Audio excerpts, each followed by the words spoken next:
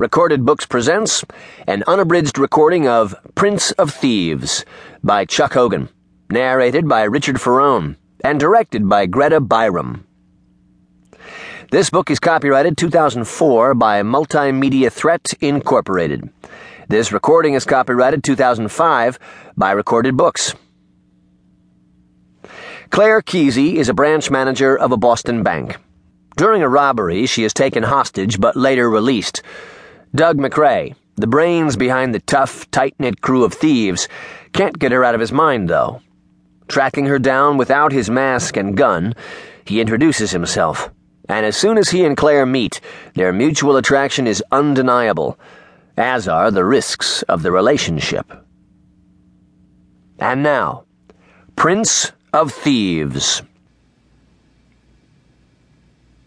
First, a toast. Raise a glass. Solemn now. To the town.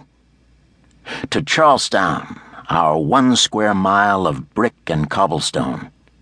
Neighborhood of Boston, yet lopped off every map of the city like a bastard cropped out of a happy family portrait.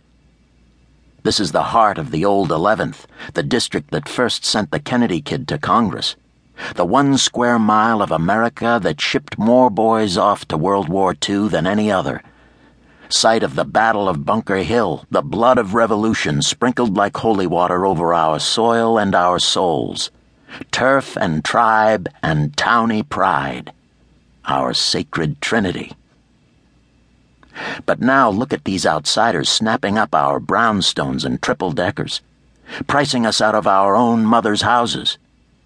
Yuppies with their Volvos and their Asian cuisine, their disposable incomes and contempt for the church, succeeding where the British Army failed, driving us off our land. But sure, we won't go away so easy. Don't fire until you see the whites of their eyes. That was us, remember? This carnation here may be a bit brown at the edges, but see, it's still pinned to the tweed lapel over my beating towny heart. Be a hero now. Reach me that jar. We'll have a hard-boiled egg with this last one. See how she goes down. It's caps off, gents. Here's to that towering spike on a hill, the granite battle monument that'll outlast us all, the biggest feckin' middle finger in the world, aimed right at good brother Boston and the 21st century beyond. To the town. Here's how.